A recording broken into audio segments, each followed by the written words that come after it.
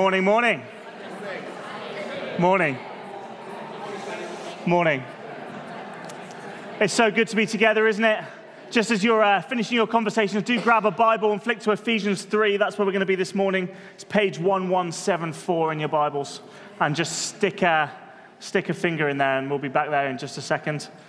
So for those who don't know me, my name's Nathaniel, and along with my wife Emma, we lead the site here at 502.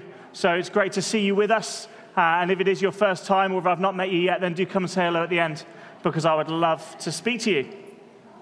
Now, as a church, this term, we're looking at the subject of prayer.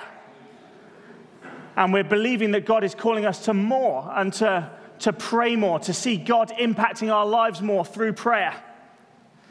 And we put a 50 days of prayer challenge in place to try and get into one another's homes and pray consistently over the next 10 weeks, over our church and over our town and over the things that we believe God's called us to. So I hope you're having fun in going to those. If you haven't been to one yet, there's still another 6 weeks, so plenty of chance to get along and do some praying. They've been brilliant. And alongside our midweek prayer groups, we've been looking at prayers in the Bible and taking different prayers from the Bible and letting them shape how and why we pray as Christians. There's a chap called Don Carson. This is him. And I'm sure you've heard of him before. But he said, we learn by modeling. In our praying, if we wish to renovate our praying, then we can do no better than examining thoughtfully and humbly the prayers in Scripture, and we'll learn to pray. So if you want to learn to pray better, then have a look at the prayers in Scripture. And that's exactly what we're going to be doing this morning. So today we're in Ephesians, looking at Paul's supercharged prayer for the church in Ephesus as we look at the power of the Spirit in prayer. So hopefully you've got your Bibles on. Ephesians 3, we're going to start in verse 14. And it says this: "For this reason I kneel before the Father, from whom every family in heaven and on earth derives its name. I pray that out of his glorious riches he may strengthen you with the power through his Spirit in your inner being, so that Christ may dwell in your hearts through faith. And I pray that you, being rooted and established in love, may have power, together with all the Lord's holy people, to grasp how wide and long and high and deep is the love of Christ, and to know this love that surpasses knowledge, that you may be filled to the measure of all the fullness of God. Now to him who is able to do immeasurably more than all we ask or imagine, according to his power that is at work within us, to him be glory in the church and in Christ Jesus throughout all generations, forever and ever. Amen." Wow. Now there's a passage of Scripture to get excited about. When I read something like that, I can't help but get excited. We can say amen along with Paul to that prayer, can't we? So before we do anything else, let me pray. Lord Jesus, I thank you for your word. I thank you that we can open your word and understand the truth that's written within, and that it can help us to pray better prayers. I pray that our hearts would be open to grasp the depths of what's being spoken about this morning. I pray that your Spirit would be at work, even as I'm talking, to reveal and convict and to plunge the depths of our hearts to reveal the love that we have in Jesus Christ. Amen. Amen. Right. So the first thing we've got to deal with when we come up to a passage like this is the first three words, which are "for this reason." Somebody once said that whenever there's a therefore in the Bible, it's good to find out what the therefore is there for. Otherwise, it would be like me standing up this morning and saying, "Good morning, church. In conclusion, we should all be better people." Amen. You don't know why I'm calling you to be better people, right? We need to understand what is the reason that Paul's praying this prayer for. If Paul's praying for a reason, it's good to know what that reason is. To understand the reason, we need to understand how Paul writes letters. Now, Paul, the apostle, wrote a number of letters to churches in this period, and if you have a look at the pattern of these letters, they all follow a similar pattern. Paul starts off in the first two chapters of his verses, normally talking about the importance of faith in Jesus, talking about the excellence of Christ and what he's done for us, before moving on to specific instructions for the church that he's writing to. So if you open up the letter to the Galatians, the letter to the Ephesians, the letter to the Philippians, you'll notice the pattern continues. Paul starts painting this big picture. This is Jesus. This is the one that we worship. Therefore, this is what I'm telling you to do as a church. And that's what Ephesians is doing here. So we get to this page, we get to these three words, for this reason. And what we need to understand is in chapter 3 here, Paul has already outlined what our faith is in Jesus. So if you flick back a couple of pages in your Bible, flick to the start of Ephesians, and as I'm talking, just have a quick read through, have a quick scan yourself. Just look at the headings and some of the phrases. It says things like, we've got every spiritual blessing in Christ. We're chosen by God. We're adopted as sons and daughters. When you believed, you were marked out with the Holy Spirit. We were dead, deserving of wrath, but because of God, we're made alive through Christ. It's God's gift to us. We're members of God's household. God has a marvelous plan for us, and he brings it all together through his church. That's chapter 1 and 2 of Ephesians there. So we get to chapter 3, and Paul says, for this reason, he's talking about the amazing faith that we have through Jesus Christ, our adoption as sons and daughters into the family of God, the plan that God has for us, and the plan that God has to establish a church for generations and generations. For that reason, Paul prays. Do you see the strength from which Paul prays? What an example for us as to how to pray. If you want to know how to pray this morning, start with praise. Start by declaring what God's done, and it won't be long before you start praying bigger prayers. Because when we look up to God, when we understand our faith, the depths that Jesus went to save each and every one of us, we're not praying be with prayers anymore. We're praying the transformational prayers that come from knowing Jesus as our Lord and Savior. And that's why Paul then goes on to say that he's praying out of the glorious riches. And it's a phrase that Paul has used before. That's because of Jesus' sacrifice on the cross, there is now a bountiful blessing waiting for those who accept him as their Savior. To accept Jesus is to be blessed beyond measure with the infinite resource of God's love and equipping behind us. We've inherited the spiritual riches that were far beyond our grasp, and we needed somebody to do it for us, and that's Jesus. And these are the glorious riches that Paul's praying from. That means that what Paul's praying, God is more than able to supply. So when Paul says he's praying out of these glorious riches, Paul's expecting this prayer answered in full measure. Why is that? Because we're praying to the one that Paul has spent the last 2 chapters reminding us of. He's done it. He's won the victory. We are his, gifted with his salvation and added to his family. And if he's done all that, why won't he answer this prayer as well? Praying out of those glorious riches. So let's get into the meat of what Paul's praying. There are 2 power prayers that Paul prays over the church in Ephesians, and we're going to look at them each in turn. See, Paul makes 2 specific requests for power in these verses. Paul prays for power an awful lot, actually, and on 3 separate occasions in Ephesians alone, you'll hear Paul talking and praying for the power of the Spirit. Paul's also clear that it's the Holy Spirit that's the root of that power. Paul talks about the Holy Spirit a lot as well, and he encourages the church to move in spiritual gifts and live lives empowered by the Spirit. Jesus himself tells his disciples that they will receive power when the Holy Spirit comes on them. That's Acts 1, verse 8, for those taking notes. And from the disciples onwards, the New Testament sets an example that the Christian life is walked hand in hand with the Spirit. So Paul prays. Power prayer 1. I pray out of his glorious riches that he may strengthen you with power through his Spirit in your inner being, so that Christ may dwell in your hearts through faith. So what purpose does this prayer have?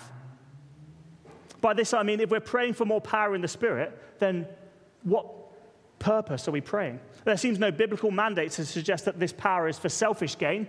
It's not to make ourselves bigger at God's expense. We don't receive power in the Spirit for influence beyond our stature at work. It's not like some sort of superpower that means we've got extraordinary abilities. Rather, as with most things, Paul seems more concerned about the hearts of the Ephesians that he's praying for. He wants to see the church in Ephesus thrive as those in it reach spiritual maturity. So why do we need the Spirit? So that we fully grasp who Jesus is, so that we might better understand who we are in him. And that's something that's actually been underlined for me quite a lot through this preaching series so far. God's far more concerned with transforming our hearts than he is with our be with prayers. So when we're praying, be with this person and be with that person, well, we know he already is with them. Actually, what we should be praying for is a transformation of people's hearts. And that's what we're seeing here in Paul's prayer about the church in Ephesus. He wants to see a transformation of their hearts towards God's plans and purposes for them. And that's why he's praying for power. John Calvin says of this passage, "For the word of God is not received by faith as if it flits about in the top of the brain, but when it takes root in the depth of the heart." The Spirit's work in us is primarily a reorientation of our own hearts towards the plans and purposes of God, experiencing the love of Christ through the Spirit as we grasp his life-altering gift of salvation for us. That's what we're talking about. So Emma and I moved house about 5 years ago. And if you've been to our house, which I know a number of you have, then you'll see that it's very much a work in progress. We had our 50 days of prayer recently, and we actually had to cordon off one of the rooms because it was full of paint pots and ladders and everything else as we're trying to work through the house to put our own stamp on it, to make it look like the sort of house that we would like to live in, you know? And that's the sort of thing that you do, isn't it? When you move house, you think about what color you want the walls and what color you want the carpet. Do you want the wallpaper? Does this wall need to be here? You know, all those sorts of things, because you want to make your house yours. You want to put your mark on it, your style on it. You want it to be easy for you to live in it. And it's taken us a little bit longer than we thought we had. But when you walk into our house one day, hopefully you'll get a sense of our tastes and our likes and our skills, the things that we're good at. Hopefully there'll be pictures that our children have drawn on the wall and pictures of the family adorning the place as well. When you move into a house, you make it your own, and your house begins to reflect who you are. And I want to suggest to you this morning that's also true of the Holy Spirit in us. When we accept Jesus into our hearts, we become a dwelling place for the Spirit. It actually says that in 1 Corinthians 6. Or do you not know that your body is a temple of the Holy Spirit who is in you, whom you have from God, and that you are not your own? So when the Spirit moves in, we should expect him to make himself at home, to change the wallpaper. Our desires, our understanding about Jesus, it should all change as the Spirit works in us to reorient our desires in line with God. As our homes reflect who we are, our hearts should reflect who Jesus is. Okay? You turn down again a bit, Paul. So when Paul prays for the Ephesians for more power, what form is it primarily in? It's for a continued work in our own hearts, that we might know our faith in Christ all the more, and that it would be at the root of our very being. This is a reshaping of our hearts. In this sense, this prayer is life-transforming. As we pray for the Spirit's power, we should expect our hearts and our desires and our actions and our words to change along with it. Don't mishear what I'm saying. This is a dangerous prayer to pray. Don't pray for more of the Spirit's power unless you're ready to take on the consequence, which is a reshaping of your heart towards God's plans and purposes. It's a dangerous prayer to pray. To pray for power in this regard is to pray for a closeness of relationship with Jesus. All of a sudden, Jesus' sacrifice isn't just words on a page, something that we can read and understand in our heads, but it's something that we feel indwelt in us, not an impersonal force, but a personal relationship we get to experience and enjoy day after day. I wonder if you feel that way, if you've ever felt that way, experienced God's love in that way in your heart. Emma and I went to university in Manchester. I actually went to Salford, and my student houses were really something to behold. They were awful, as most student houses are. And they were untidy at the best of times, but also they could be a little bit dangerous. And one time I walked into my house, and there was like a funny kind of patch on the top of the ceiling in the living room. And I realized that the shower upstairs had developed a leak, and it was leaking through the ceiling, down onto the television and onto the plug, the power plug that the television and the DVD player were plugged into. So immediately alarm bells rang, and I thought, oh, this is really dangerous. Water and electricity don't mix. I know that. I know what I'll do. I'll unplug it so that nobody else gets hurt. So, yeah, I know. Yeah. Hands and knees, down I get, crawl under. The second I touch that plug, bang! A jolt of electricity right through. I've still got a scar in here where I did it. It just threw me right back across the room. The surge of power. Don't do it. That's point 2. Don't do that. But here's the thing. Actually, in times of prayer, when I've called out to God, I've felt God's power inside of me. Not a painful, powerful force like a force of electricity running through me, but no less powerful and overwhelming in love and comfort. And actually, for those of us who know God, you'll have experienced that sense of just knowing God's love and comfort and empowering in your life.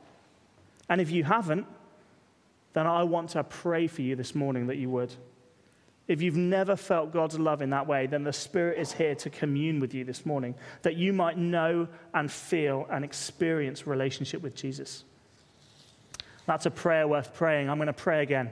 Lord, we want to know more of your power, to know your love and walk in step with you as you change our hearts to your desire for this world and for the places that you put us in.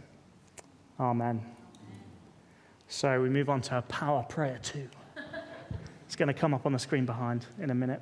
So Paul goes on to then grasp how much Christ loves us.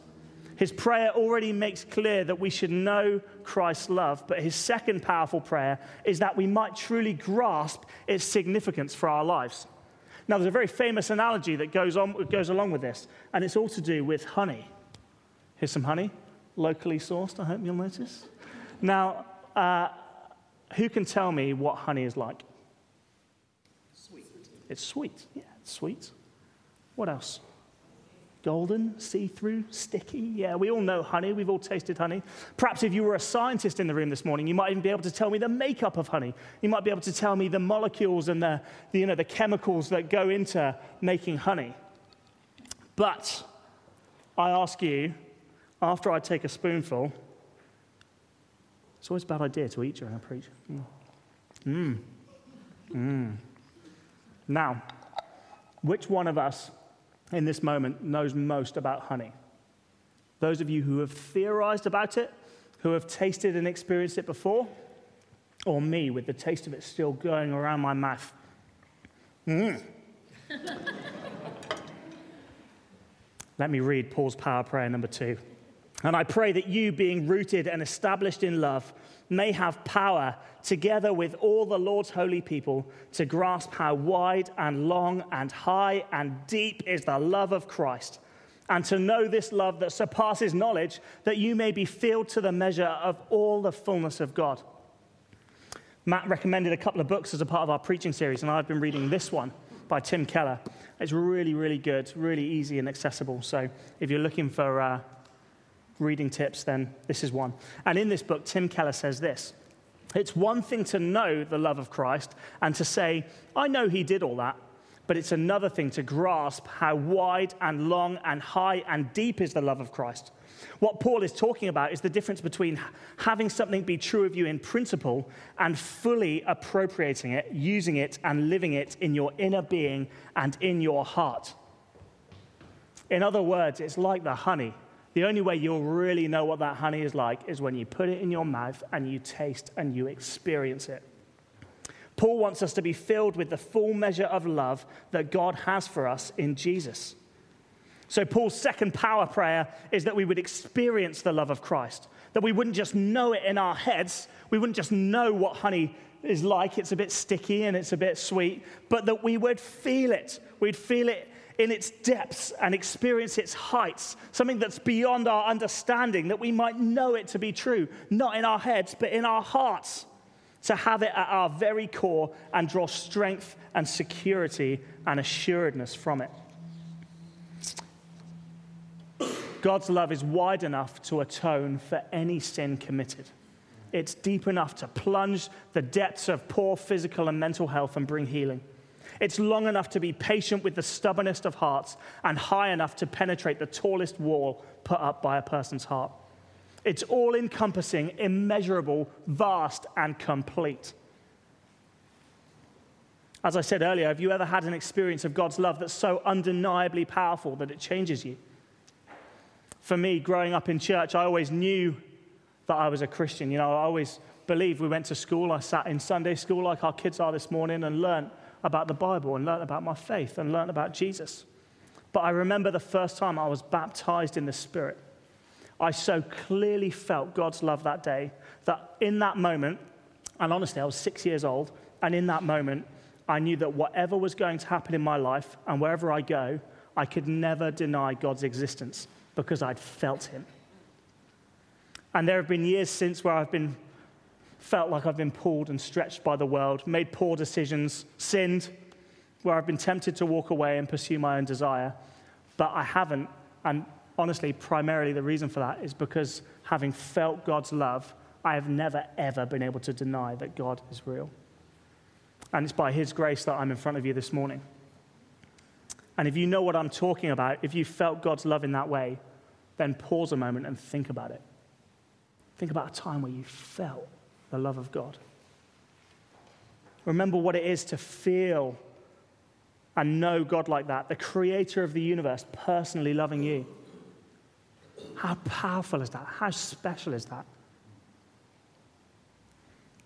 And if you don't know that experience of love, then I want to pray for you this morning, that you'd know and experience the fullness of God's love for you, because when you do, life will not be the same again. That's what we're talking about. These are life-transforming, heart-transforming power prayers this morning. You see, if we truly grasp the significance of God's love for us and personally wanting to relate to us through his Son and the Holy Spirit, then it changes the way that you view everything else in your life. You can be secure in the knowledge that God loves you, that no matter what else happens in your life, God is on your side. We should draw strength and hope and confidence in that as Christians. It should shape us and change us. Again, a Tim Keller analogy from his book. He likens it to someone who inherits a large fortune and becomes rich overnight. It would change the way that you did everything, wouldn't it? If you were poor and became rich, you wouldn't still live as though you were poor. You'd begin to take on that new identity. You might buy some new threads and look nice, some smart shoes. You'd eat better food. You'd take care of yourself. You might, try and get rid of some of this by hiring a personal trainer, and you'd look and you'd feel good, and life would be good, and you'd buy a bigger house and that car you've always wanted. You'd begin to take on that new identity because something would have been gifted to you to allow you to do it. Well, my friends, we've inherited spiritual riches beyond all measure.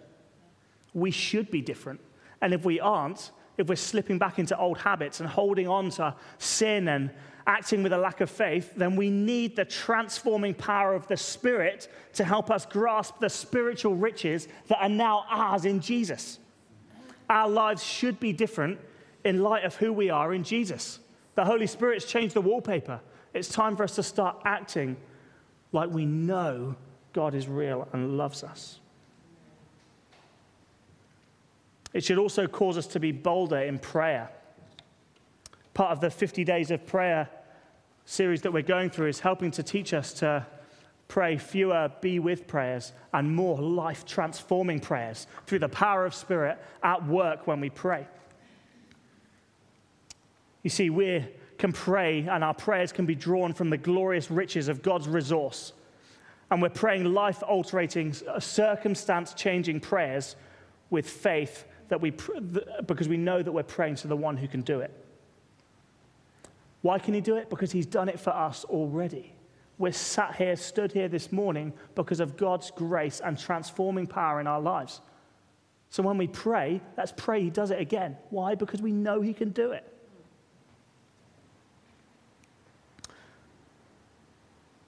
I mean, how many of us, regularly pray prayers like that? We can pray for finance, pray for jobs, pray for the growth of the church and expect that God can and will break in.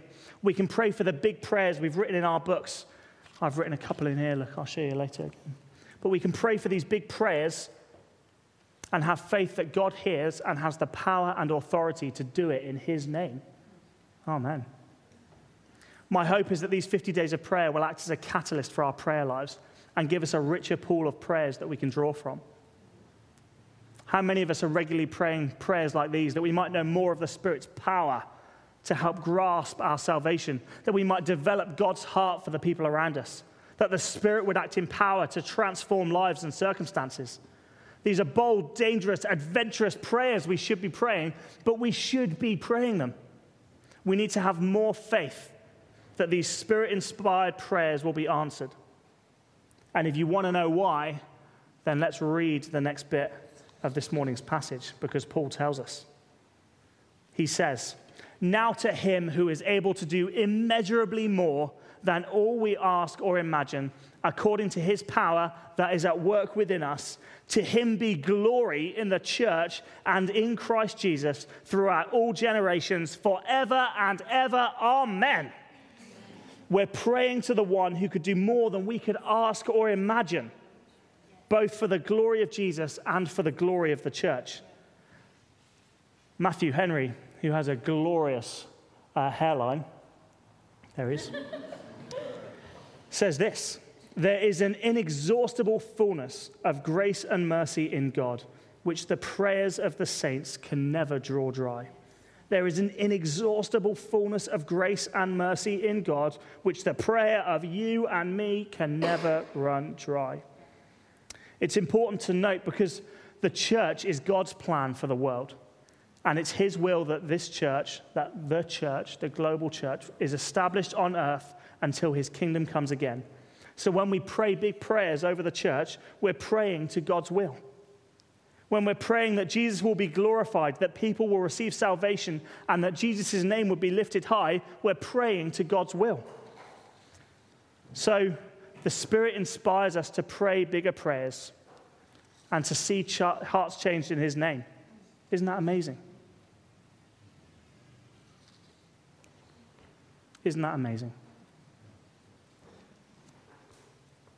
See, we should be, if we've inherited spiritual riches beyond all measure, we should be different. And if we are slipping into old habits and holding on to sin and lacking faith, we need the transforming power of the Spirit to help us grasp these spiritual riches.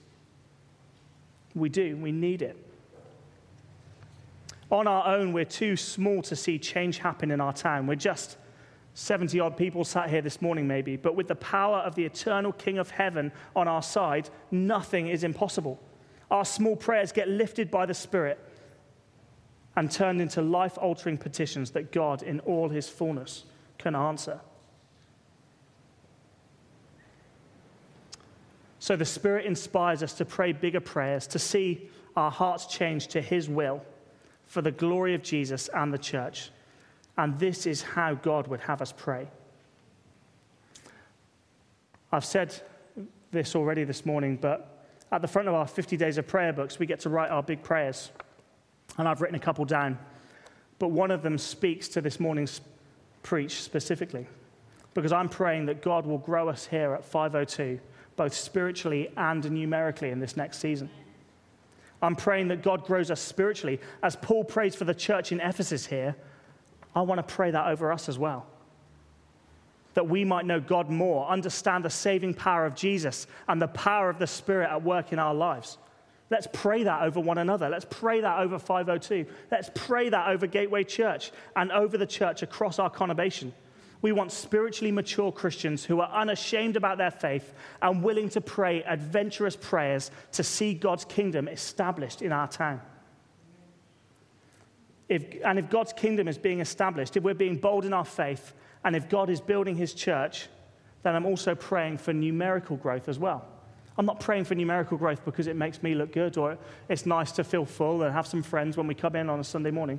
I'm praying because I believe the church is God's plan for this world, and I believe the church is God's plan for Parkstone and Poole and Bournemouth and beyond. And if it is, we should be expecting to see this congregation grow.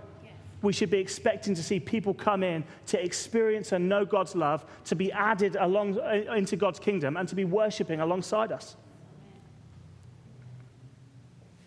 If we're being bold in our faith and if God's building his church, we should see numerical growth.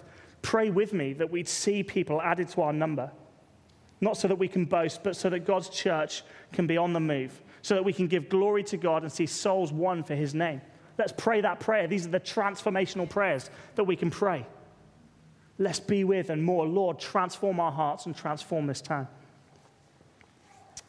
So we've got lots to respond to here this morning. The first one I want to suggest as a way of response is that we can respond personally. As we come back into worship, why not ask a friend here this morning to pray this prayer over you, that you might know the Spirit's power as you go about your life, that you might have faith that God can do immeasurable things through your prayers and change your desires to do amazing things through you. Pray that you might have a better understanding of who God is, of what Jesus has done for you, and that the Spirit would begin to shape and change your heart. It's a big prayer to pray, but a life-defining one if you pray it and you mean it. We're actually going to make some people available at the end as well, or as we continue in worship over here and at the back. And if you want to be prayed for, I honestly believe God's calling us to experience more of his Spirit this morning, that we might be changed, our desires might be changed more to his purposes, and that we might be on a mission in this town. You may also want to respond by asking to be filled with the Holy Spirit, to experience God's love. Again, it's a bold prayer to pray, but a number of us are ready and excited to pray for people that we'd see this happen this morning. So please respond by asking someone to be filled with the Spirit. If earlier, as I was saying, I remember that time where I was filled with the Spirit and I can't deny that God exists. You've never had that moment. I'm saying this morning, come and be prayed for. Come and experience God's love for you this morning. And we can also respond corporately together, that God would grow this church and that we'd see a fresh outpouring of his Spirit, more of the Spirit at work in our lives and in our church as he grows and establishes us. And we can pray those big prayers over our church and over our town as well. I want to end by praying together. I'm going to get you on your feet. John, you can get ready. There's a prayer coming up behind us. Let's pray it together.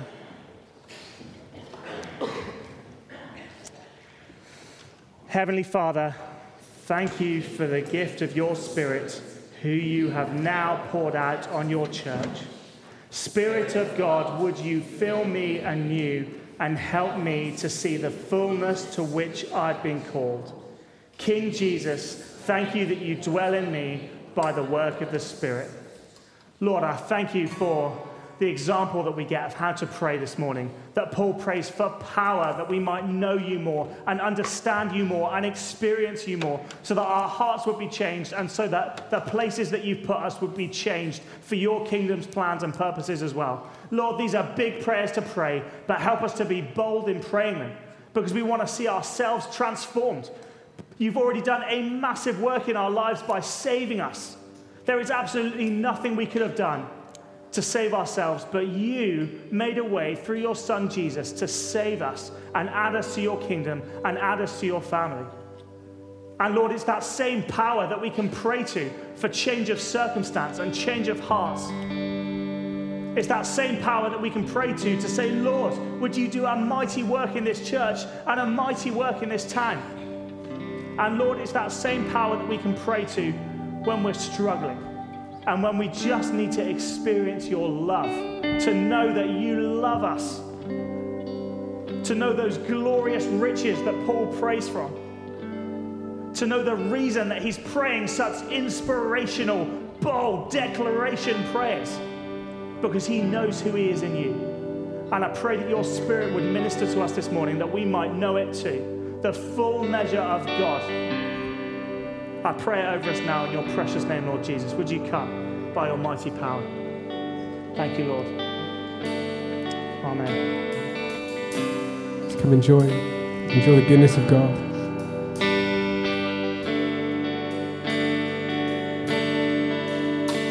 He's here to bless. He's here to bring power for a purpose.